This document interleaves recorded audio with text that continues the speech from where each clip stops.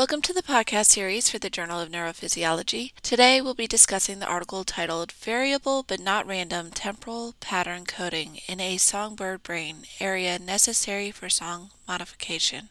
This article was published December 9, 2020. Joining me today are Editor-in-Chief Nino Ramirez and co-authors Professor Stephanie Palmer and Professor Mimi Cao. So let's get started. Hello, Mimi, and hello, Stephanie. It's so wonderful that you are part of this podcast. And I have to tell you, I'm a big fan of all your work, even though a lot of the things, the theories, I don't totally understand, but that's why we sit together. And hopefully we can explain the importance of your studies, because I think it addresses a very important aspect of neuroscience. And it's about how do we encode information. So I think first would be great if you can summarize the key findings of your study and highlight also the important take-home messages so the listener basically gets the background to your study. Thanks. I'll start with that one. What we did was to analyze the spiking patterns in this brain area that's crucial for song learning in the zebrafinch. What Mimi was able to do, which is truly remarkable, is to record from these male birds both while they're singing the song to a female and while they're practicing alone by themselves. And Mimi had quantified a difference in the spiking characteristic between these two states when performance or practice. And what we see is that there are many, many, many more high firing rate bursts during practice. And what we did in this paper was ask, are those just noise that's coming in while the bird is doing maybe this loosey-goosey, trying different things out? Or if we analyze the data a bit more carefully and we use a way of looking at the temporal patterns in that practice, do we see that those bursts actually code for different parts of song? And that's how we started this investigation. We found that indeed they do. And I would just add that this was one of the first times that information theory has been used to study activity that's important for motor production and not for a sensory response. And so that was something that was new in the paper as well. Thank you for the answers and the explanation. And I think the key question is, how do we practice and how does practice make us perfect? And so it's really an incredible, fascinating finding that the bursts actually play a big role. And do you think this is a fundamental issue also for how we as mammal encode information? And, the whole brain is full of bursting and rhythmic activity. And can you speculate on this? I think that's a fabulous question. And I think one thing that we found in this paper is that having the theory experimental collaboration be so tight lets you pull that apart. So I'd say, let's go look other places. The beauty of this, the heroic beauty of this was, as Mimi said, that you're not replaying a stimulus to a sensory system. You're asking the bird to do the same thing over and over. And what Mimi was able to do was to get these birds to perform the song sometimes hundreds of times. So that is really what you needed to be able to analyze these bursts. You needed enough data. That was a huge challenge. So I think in other brain areas and other systems, if you have a Professor Cao, Mimi, you can get this done. But that's one of the main lessons, is that when you have enough data to look more closely, sometimes you discover really interesting things. And I think that is the key question. How do our brains sort of explore the space around the task that we're trying to learn? How do we maintain flexibility while also maintaining our very practiced performance state? How do we have both of those things in our repertoire at the same time? And it's not unique to songbirds necessarily, but I like the idea about behavioral context, right? This is a social context-driven change. The male is singing either by himself, he's practicing. When he sings to a female, there's a really big change in the firing statistics of the same neuron, right? So it fires precise song-locked activity, but they're single spikes, they're not bursting. The importance of looking at behavioral context. This was actually first really found by Neil Hessler, who is a postdoc with Alison Dope, and he was just a great experimentalist, and he heard the changes in the activity, when he put the female in or when he took her out. It was quite a surprising finding. Tell me, so very naively put, so let's say you're a basketball player, you practice all the time, getting that hoop. But then when you're actually in the actual game, you have to switch into a different state. And the songbird basically has replicated the same kind of strategy, has the practice part, which is different, and then switches suddenly in this other song. I think what's interesting about that comparison that you're drawing there is that for the basketball player or for a concert pianist, we could go ask them, hey, you're practicing. What are you trying to mix up here? Are you trying to make sure that you can get, a perfect swoosh? Or are you trying to fiddle with this one piece and this one movement? What are you trying to do? And we don't get to interrogate the birds in the same way. So part of what this analysis technique lets you do is pry that open without being able to have the conversation with the bird. Also, a lot of people are not aware how amazing the songbird is, because it's such a complex song that has to be learned. And also it's in the microsecond precision range in order to be functional. So I think that has to be totally emphasized. And it's only the songbird that does this, because a monkey doesn't learn, these vocal sequences to that extent. You know what? One of the things in the paper, and you alluded to this, is also the methods that allowed you to actually interrogate this. And Mimi already alluded to this, that it was the first time that you applied it. Could you explain it to someone like me who is kind of a lay person? Oh, absolutely. What's nice about the analysis technique is that it requires a bit of heavy lifting on the math side, but you can explain the idea of it pretty simply. So if we have a whole sequence of spikes across trials, think of them all as little plain vanilla sprinkles. And we can think of all those sprinkles as one kind of symbol that the brain is telling us. They're all plain vanilla sprinkles, and we can see where those sprinkles line up. Now, when the bird is practicing by himself, instead of these single isolated sprinkles, we get jumbles. And if they were all kind of clumped together. Now, if they're all still color-coded as plain vanilla sprinkles, it looks noisy. But if instead we say, when there's sprinkle, pause, sprinkle, sprinkle, we're going to color those purple. And then we'll get this collection together, and we'll have some purple clusters of sprinkles. And then maybe if it's sprinkle, sprinkle, sprinkle, we'll color those blue. And so then all of a sudden we have this rainbow of sprinkles instead of just all these plain vanilla single spike sprinkles. And then when we look at the patterns, color by color, temporal pattern by temporal pattern, we see, oh my gosh, all the purple ones line up at this part of song, and all the blue ones line up at this other part of song. And it reveals to us that there was a structure there. And to dig into that further, we have to ask, how much does the time in song modulate what sprinkle is happening at that time, which color? And to do that, we use some tools from information theory, which is a fancy way of saying a generalized correlation measure. And we ask about these strings of spike and silence, these temporal patterns. And that's where you need enough data. The real crux of that is, do you have enough data to sample that properly? Back to Mimi, our hero of the paper, managing to get 100, 200 renditions of the song from the same bird while she's holding that neuron. That's what made this possible, to fish out the rainbow sprinkles. Unbelievable. Yeah, I really love Stephanie's analogy about sprinkles. And I just wanted to point out something that she did that might not be clear in it, which is there are these different color sprinkles, right? So purple is if you have spike, spike, pause, spike, and blue is if it's pause, pause, spike, spike, or something. But what Stephanie found was it's not just, there are different ways you could say, well, it's blue and it's green. And so is it just the onset of that time? Is it the onset of this pattern? It's not just the onset of the pattern. It's not just the duration either. It's the actual pattern of spikes and silences that's really important, right? And that, I think, is something that's super exciting, right? That there's a real pattern code that she was able to fish out. Fascinating. Thank you so much.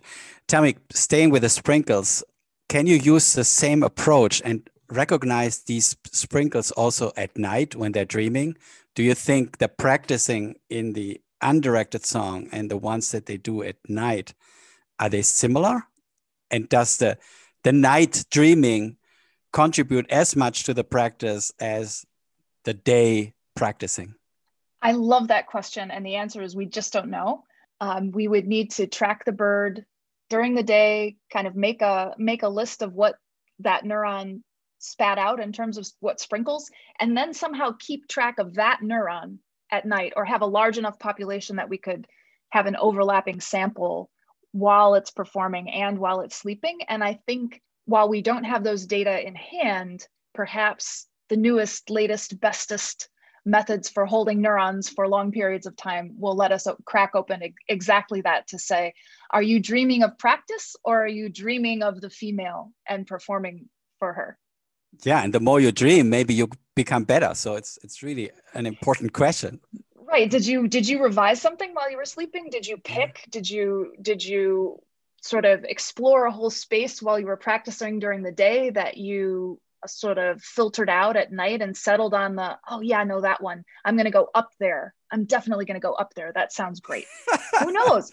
We don't know, but that's a fascinating question and can give us insights into not only how you explore, but how you then add that to your performance state. And it would be cool to see it in juvenile birds, right? So we did all of our experiments in adult birds who have already kind of mastered their song. They're optimizing it, but it's not like a juvenile who's starting with something really messy and far from the target.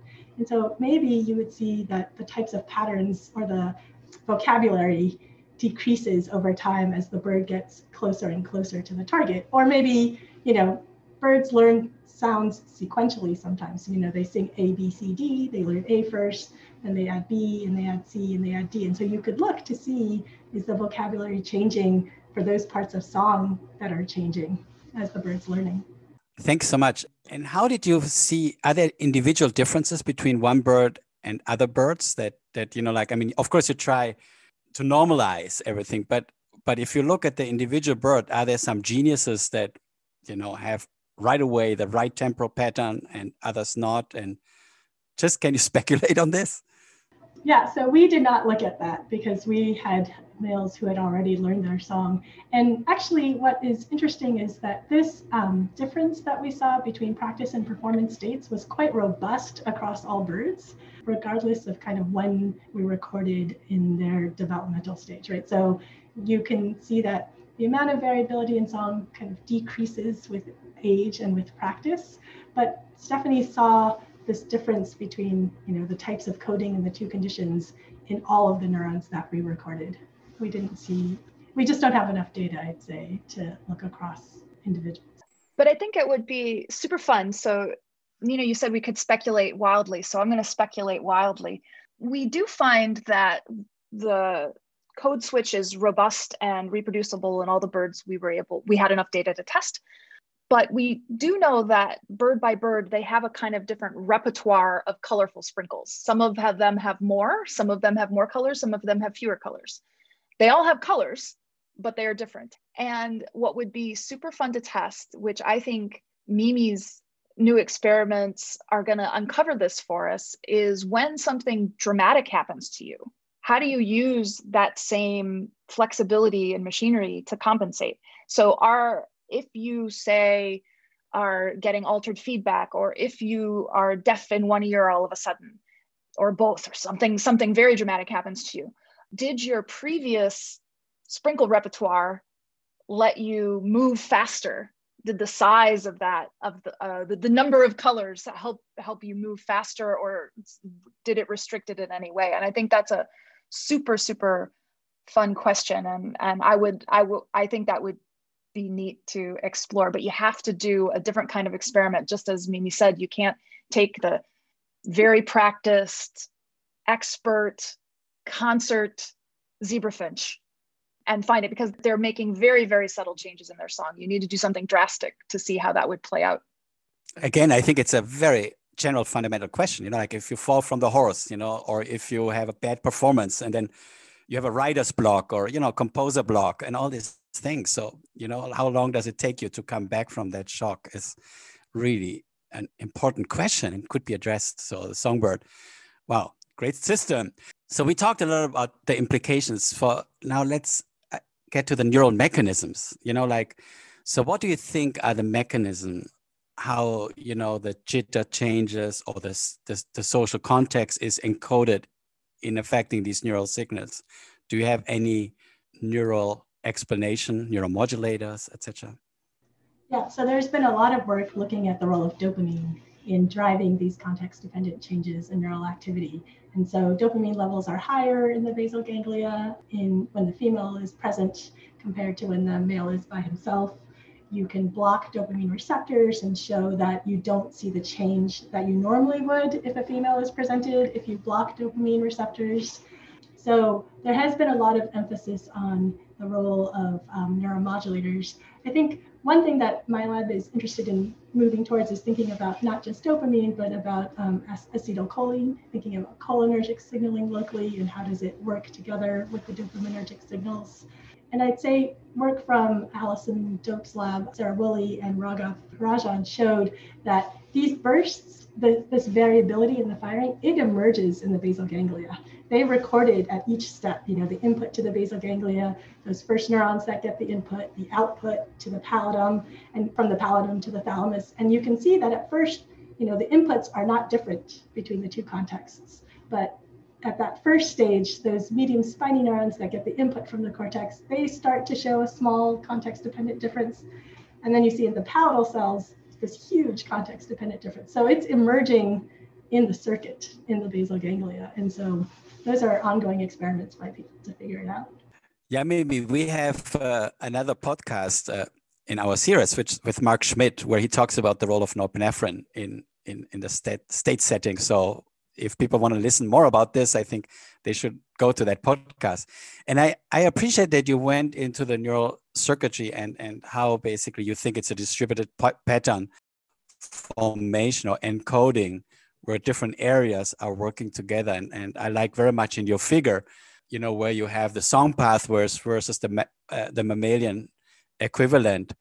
And can you tell us maybe in more detail about, how these different areas kind of work together to end up, for example, ultimately in the HVC and then going down to RA? So how does LMAN versus area X work together to encode the information that you then see in the HVC before it goes out to RA? Difficult question, sorry.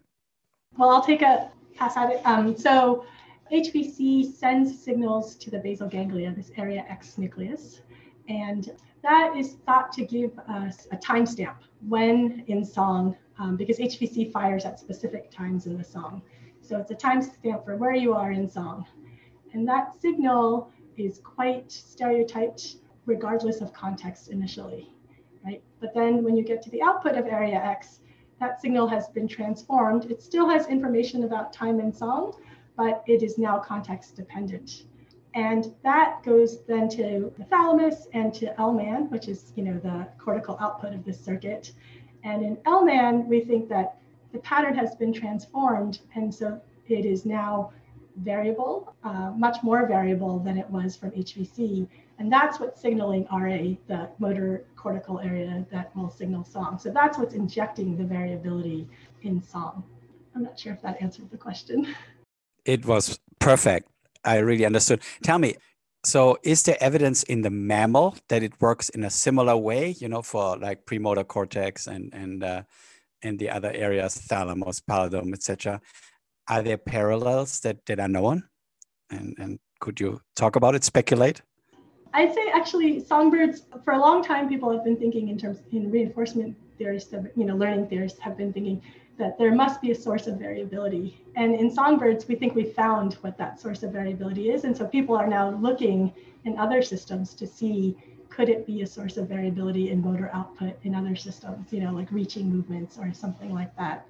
So there's been work from Benzo Olvetsky and from the Smith lab looking at, does greater variability in your movements then correlate with your ability to learn a particular motor task? They did a reaching task, right? And so these ideas are percolating and moving into other systems. Well, that's why Songbird is such a leader in the field. It's really giving us ideas to go deeper into our understanding of encoding. Can I go a little bit more technical again? So you describe temporal differences in the jitter between directed and undirected song. And how did you assess this information? How did you find out what a single spike has kind of information versus a burst and sequences? So how did you take this apart in order to get to this conclusion that we just discussed? So the thing that we had to do there was, first of all, have lots of renditions of the same song from the same bird while we have the same neuron. So now we have, just like if you ran a visual experiment where you played the same movie over and over and over again, we have the same motor output over and over and over again. So we can align those trials and all those spike rasters. And that requires a little bit of warping because there's some variability in what the bird sings. It doesn't do exactly the same thing. So you have to kind of put them all at the same starting and end points. Once you do that, then you have to look at different kind of code words. You have to kind of be a code breaker. You have to say, okay, if it's single spikes that carry the information about where we are in song, because we're asking how much does the song modulate, how much is the modulation of the firing of this code word telling me about what part of song I'm in? Because if the neuron just kind of turns on and stays on the whole time, we just say, well, that's just song on. We want to know something more detailed. We want to know which syllable does it care about? Does it reliably care about that syllable? All these things. So you can start with single spikes and you have lots of data to do that. But then you want to start taking things apart in terms of temporal patterns. So the thing that you do is you take maybe two adjacent bins. You say, what if I have one 2 millisecond bin and its neighbor? And in there, I can have two silences. I can have a spike and a silence and a spike, or a spike and a spike. And I'm just going to look through all my data and see what of those 4 patterns occur at every single point in song. And I'm going to make a list of that. I'm going to ask how each of those little patterns is modulated by where I'm in song. And then you kind of build that out longer and longer until you get to, and basically until you start to run out of data, till you can't say things with good statistical confidence. And for us, we could get out to maybe 5, 6, 7, but we were really confident about 5 little bins. So it could be spike, spike, silence, silence, silence, or silence, spike, spike. And then we have, it grows kind of exponentially. So we have 2 to the 5th different patterns, and 2 to the 5th isn't that bad though. We can deal with that because that's only 32, right? So now we have 32 things to track at each point in song instead of having just spike or silence. And when we have 32 things to track at each point in song, we're asking, well, how did purple sprinkle go up and go down? How did blue one go up and go down? We have 32 different colors. And so when we do that, you can see that if you want to track 32 things as a function of time and song, you better have order of a few hundred trials at each point in time. So that's how we did it. The precise thing that we did was to compare essentially the probability of that different code word at each point in time. And whenever you're going to compare probabilities, you're going to be taking ratios of probability distributions. You're going to wind up taking logs because then things add up nicely. And as soon as you're taking logs of probabilities and ratios of probabilities, you're in the domain of information theory. And you're comparing how these distributions change. So technically speaking, we were using information theory to quantify how much each code word said about time and song. And then we assembled all that information and, we're careful about, making sure we hadn't kind of cherry picked anything and had the general results across all birds and song renditions. Fascinating. Tell me, can you use the way the songbird basically learns and practices using these sequences? Can you write programs for computers to learn better or faster? Or, can you apply this knowledge to computer learning and machine learning?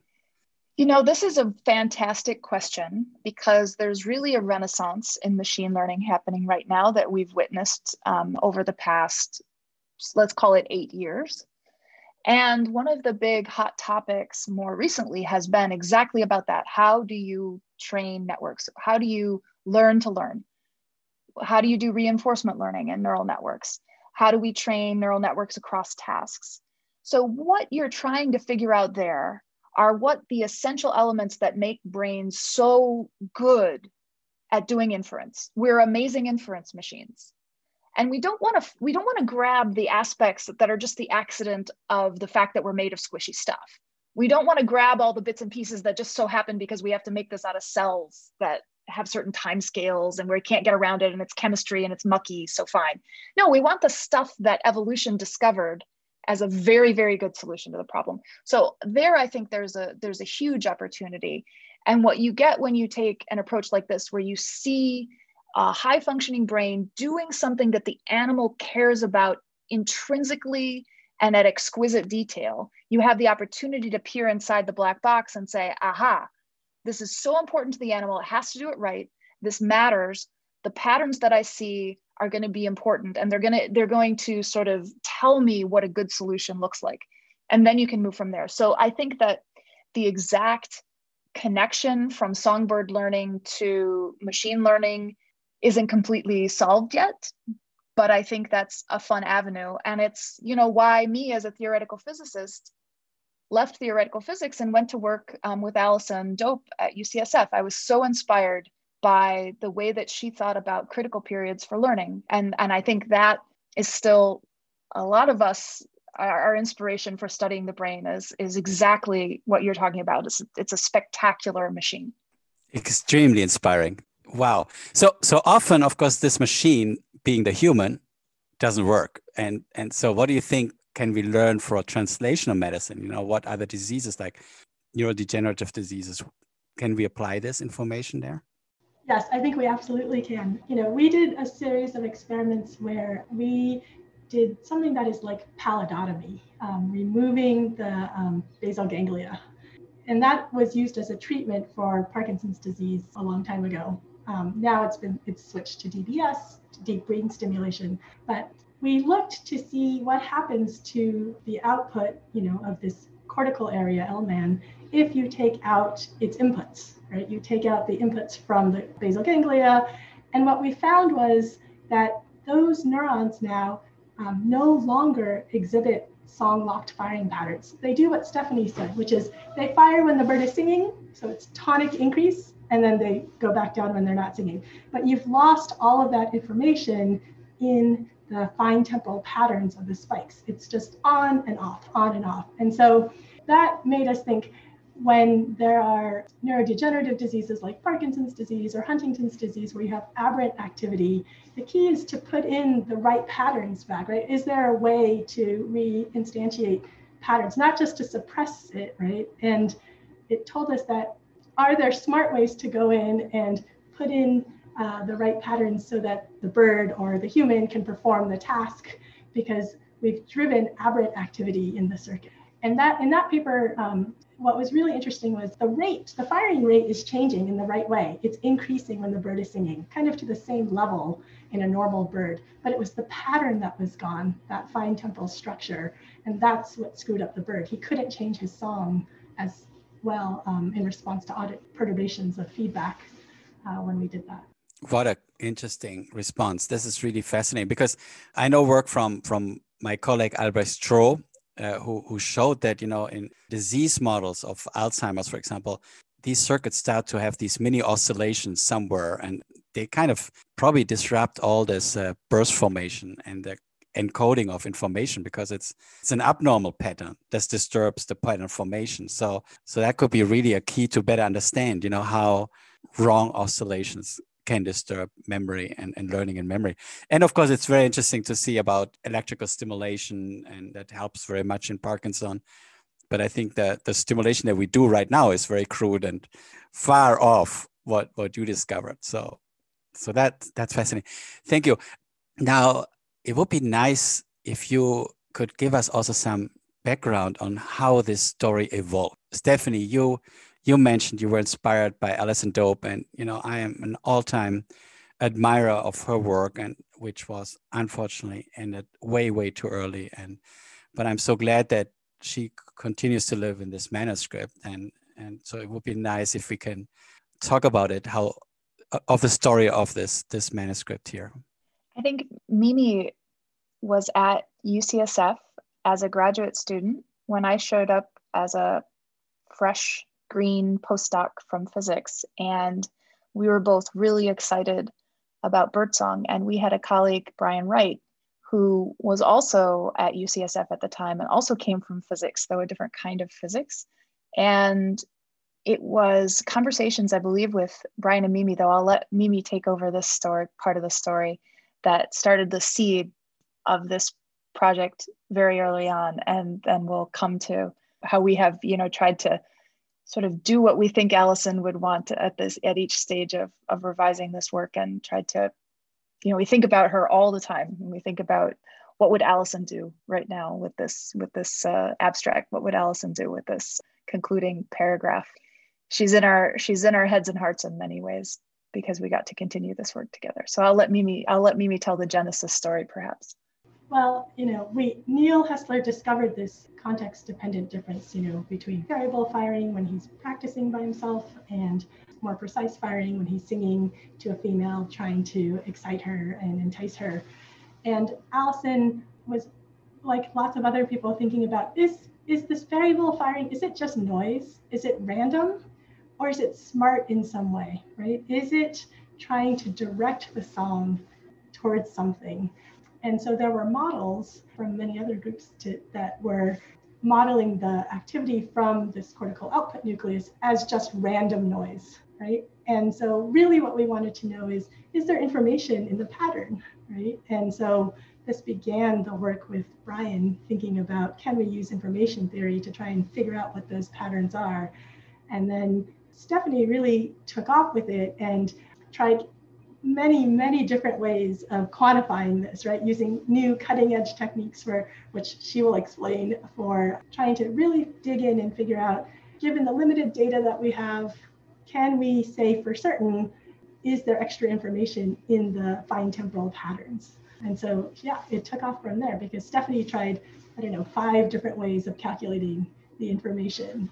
And they all luckily ended up with the same answer. We feel extremely honored at the Journal of Neurophysiology to be part of this legacy that really continues to live in the two of you, and also others that I know from this amazing lab. And so now that you're both faculty, what are the next steps? So can you tell us what are your next projects and what are you conquering now?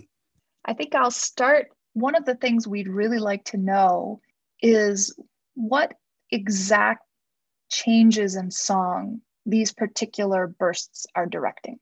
So we said at the beginning that we've got male birds in this study who are experts. They've been on the road doing this song for years, say, maybe even literally, right? In some cases, the birds in the colony are getting up there in years. They know their job. And so when they're practicing, they're making very minor adjustments. So I think that if we are able to put a big perturbation into that system, either by studying, as Mimi already mentioned, juvenile birds, or birds that are getting some altered auditory feedback, either by design or by deafening, we'll be able to track that mapping from changes in spiking to changes in the song itself. And I think Mimi can talk a bit more about what's coming up next in that domain particularly. Can I ask quickly before Mimi goes to her next steps? So as an older person, it's often difficult to unlearn something that didn't go well. So your fingering has to change, let's say, in a piece. And so it would be kind of interesting to see how unlearning these temporal patterns work, especially during the development. I think this is a fascinating, deep theoretical question, like theory with a capital T question in neuroscience. What happens to our brains as we learn, as we age, as we embed these patterns and routines that makes them stick so hard that we can't undo it? Is it just kind of there's a plastic network and we've dug some really big holes? Or is it that we just don't know particularly well how to climb out, or has the whole substrate sort of stiffened?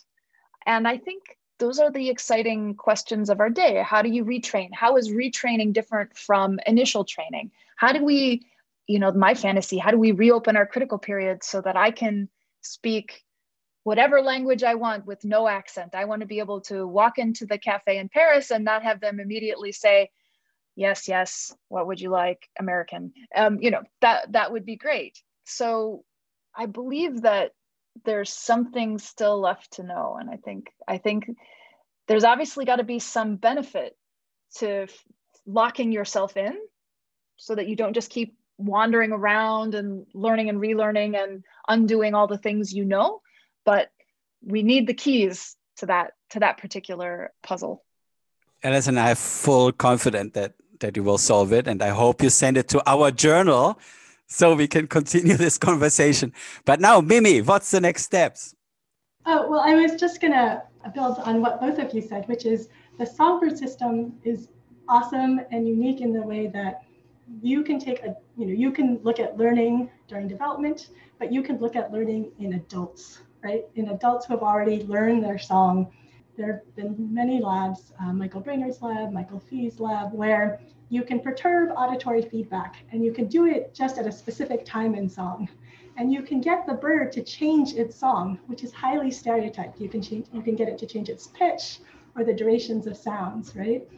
And what's remarkable is that you can drive this and you can hold them at this new pitch, say for days and days. And then once you turn off that perturbation, the bird will go back towards his original baseline. So there's an underlying memory and target that he wants to maintain. He is able to change his song as needed, but he wants to go back. And I think actually, a lot of those experiments are laboratory experiments where there's an external negative reinforcement. And so we're driving those changes. But it's that recovery process that I think is so interesting. The bird is using auditory feedback of his own sounds to get back there, right? And so looking at what are the changes in the activity, what's the change in the code, right? Does he accomplish it in the same way, right? Is he going to get back there using, more sprinkles and enhanced vocabulary, or does he have a limited vocabulary? Those are all things that I think are super exciting. And one thing personally for me is I think about this a lot in terms of aging and, this importance of maintaining variability, not to learn new skills necessarily, but to maintain your skills, right? So that is one thing that happens with aging, which is we get, our skills kind of deteriorate sometimes. And so I always think, what if you just try different ways of doing the same behavior, right? Instead of, moving my hand this way, I'll move it a different way, still with the same behavioral goal. Will that help me maintain my motor skills, right? And not lose the ability to perform that skill precisely? Can we get, old dogs, can they maintain their tricks, but through different ways? That's what I find fascinating about neuroscience. It really gives you some concrete analogy that pins down a problem. Like, for example, I think if you're young, you're not scared of variability. You take on any jitter, no problem, take it on. And then when it get older, then, oh my God, the ski hill is too steep and I don't want to move a little bit to the side. So I think that the neurons represent this fear of variability versus, encouraging us to be variable initially, to work on that jitter, etc. So I really think this is a very important study that gives us general insights in coding, which is, to me, the key question about the brain. So what are the take-home messages, important take-home messages that you want to have the readers remember? Who wants to go first? I can start off. I would say performance and practice are different, not just for humans, but also for birds. And when you pry open the black box, you can find things that surprise you. Not everything that looks like noise is noise. Temporal patterns in the brain matter. Fantastic. Mimi, take-home message. I think Stephanie said it right and well, which is that looking really carefully at the firing patterns seems to be critical for understanding how the brain is able to accomplish both maintaining a behavior and also being flexible and changing that behavior. And so I think Stephanie said it right, which is sometimes it looks noisy, but there might be signal in that noise that we just haven't figured out. I would add one more thing, if I may. One last thought on the take-homes is that in neuroscience, a tight collaboration between a theorist and an experimentalist can open up whole new avenues that you couldn't have done alone. I could not have done this project without Mimi. Mimi could not have done this project. Well, maybe she could have, but maybe not without me. But together, we really brought the special sauce together to make this project happen. And of course, we wouldn't have been able to do this without either of us, without Allison Dope and Brian Wright. We're very, very happy to be able to complete this work with them. Stephanie, you said exactly what I wanted to say. You know, it's this magic of multidisciplinary team to get a crazy physicist and hardworking experimentalists together and get the data, you know, inspire your work. So very, very fascinating. It was a wonderful pleasure to talk to you. And I'm really ready for some ice cream with some sprinkles on it. And you got me there. And yeah, thanks so much for doing this. And I wish you all the very best and hope you attract amazing multidisciplinary students. And I'm sure it will happen. And don't forget to submit to our journal. Thanks so much. Thank you. Thank you. This podcast is dedicated to co-authors Dr. Allison Dope and Dr. Brian Wright. It was brought to you by the Journal of Neurophysiology and produced by me, Jamie Jones. If you would like to hear our latest episodes, please visit the Journal of Neurophysiology's homepage. Hey Zebrafinch, tell us what you thought.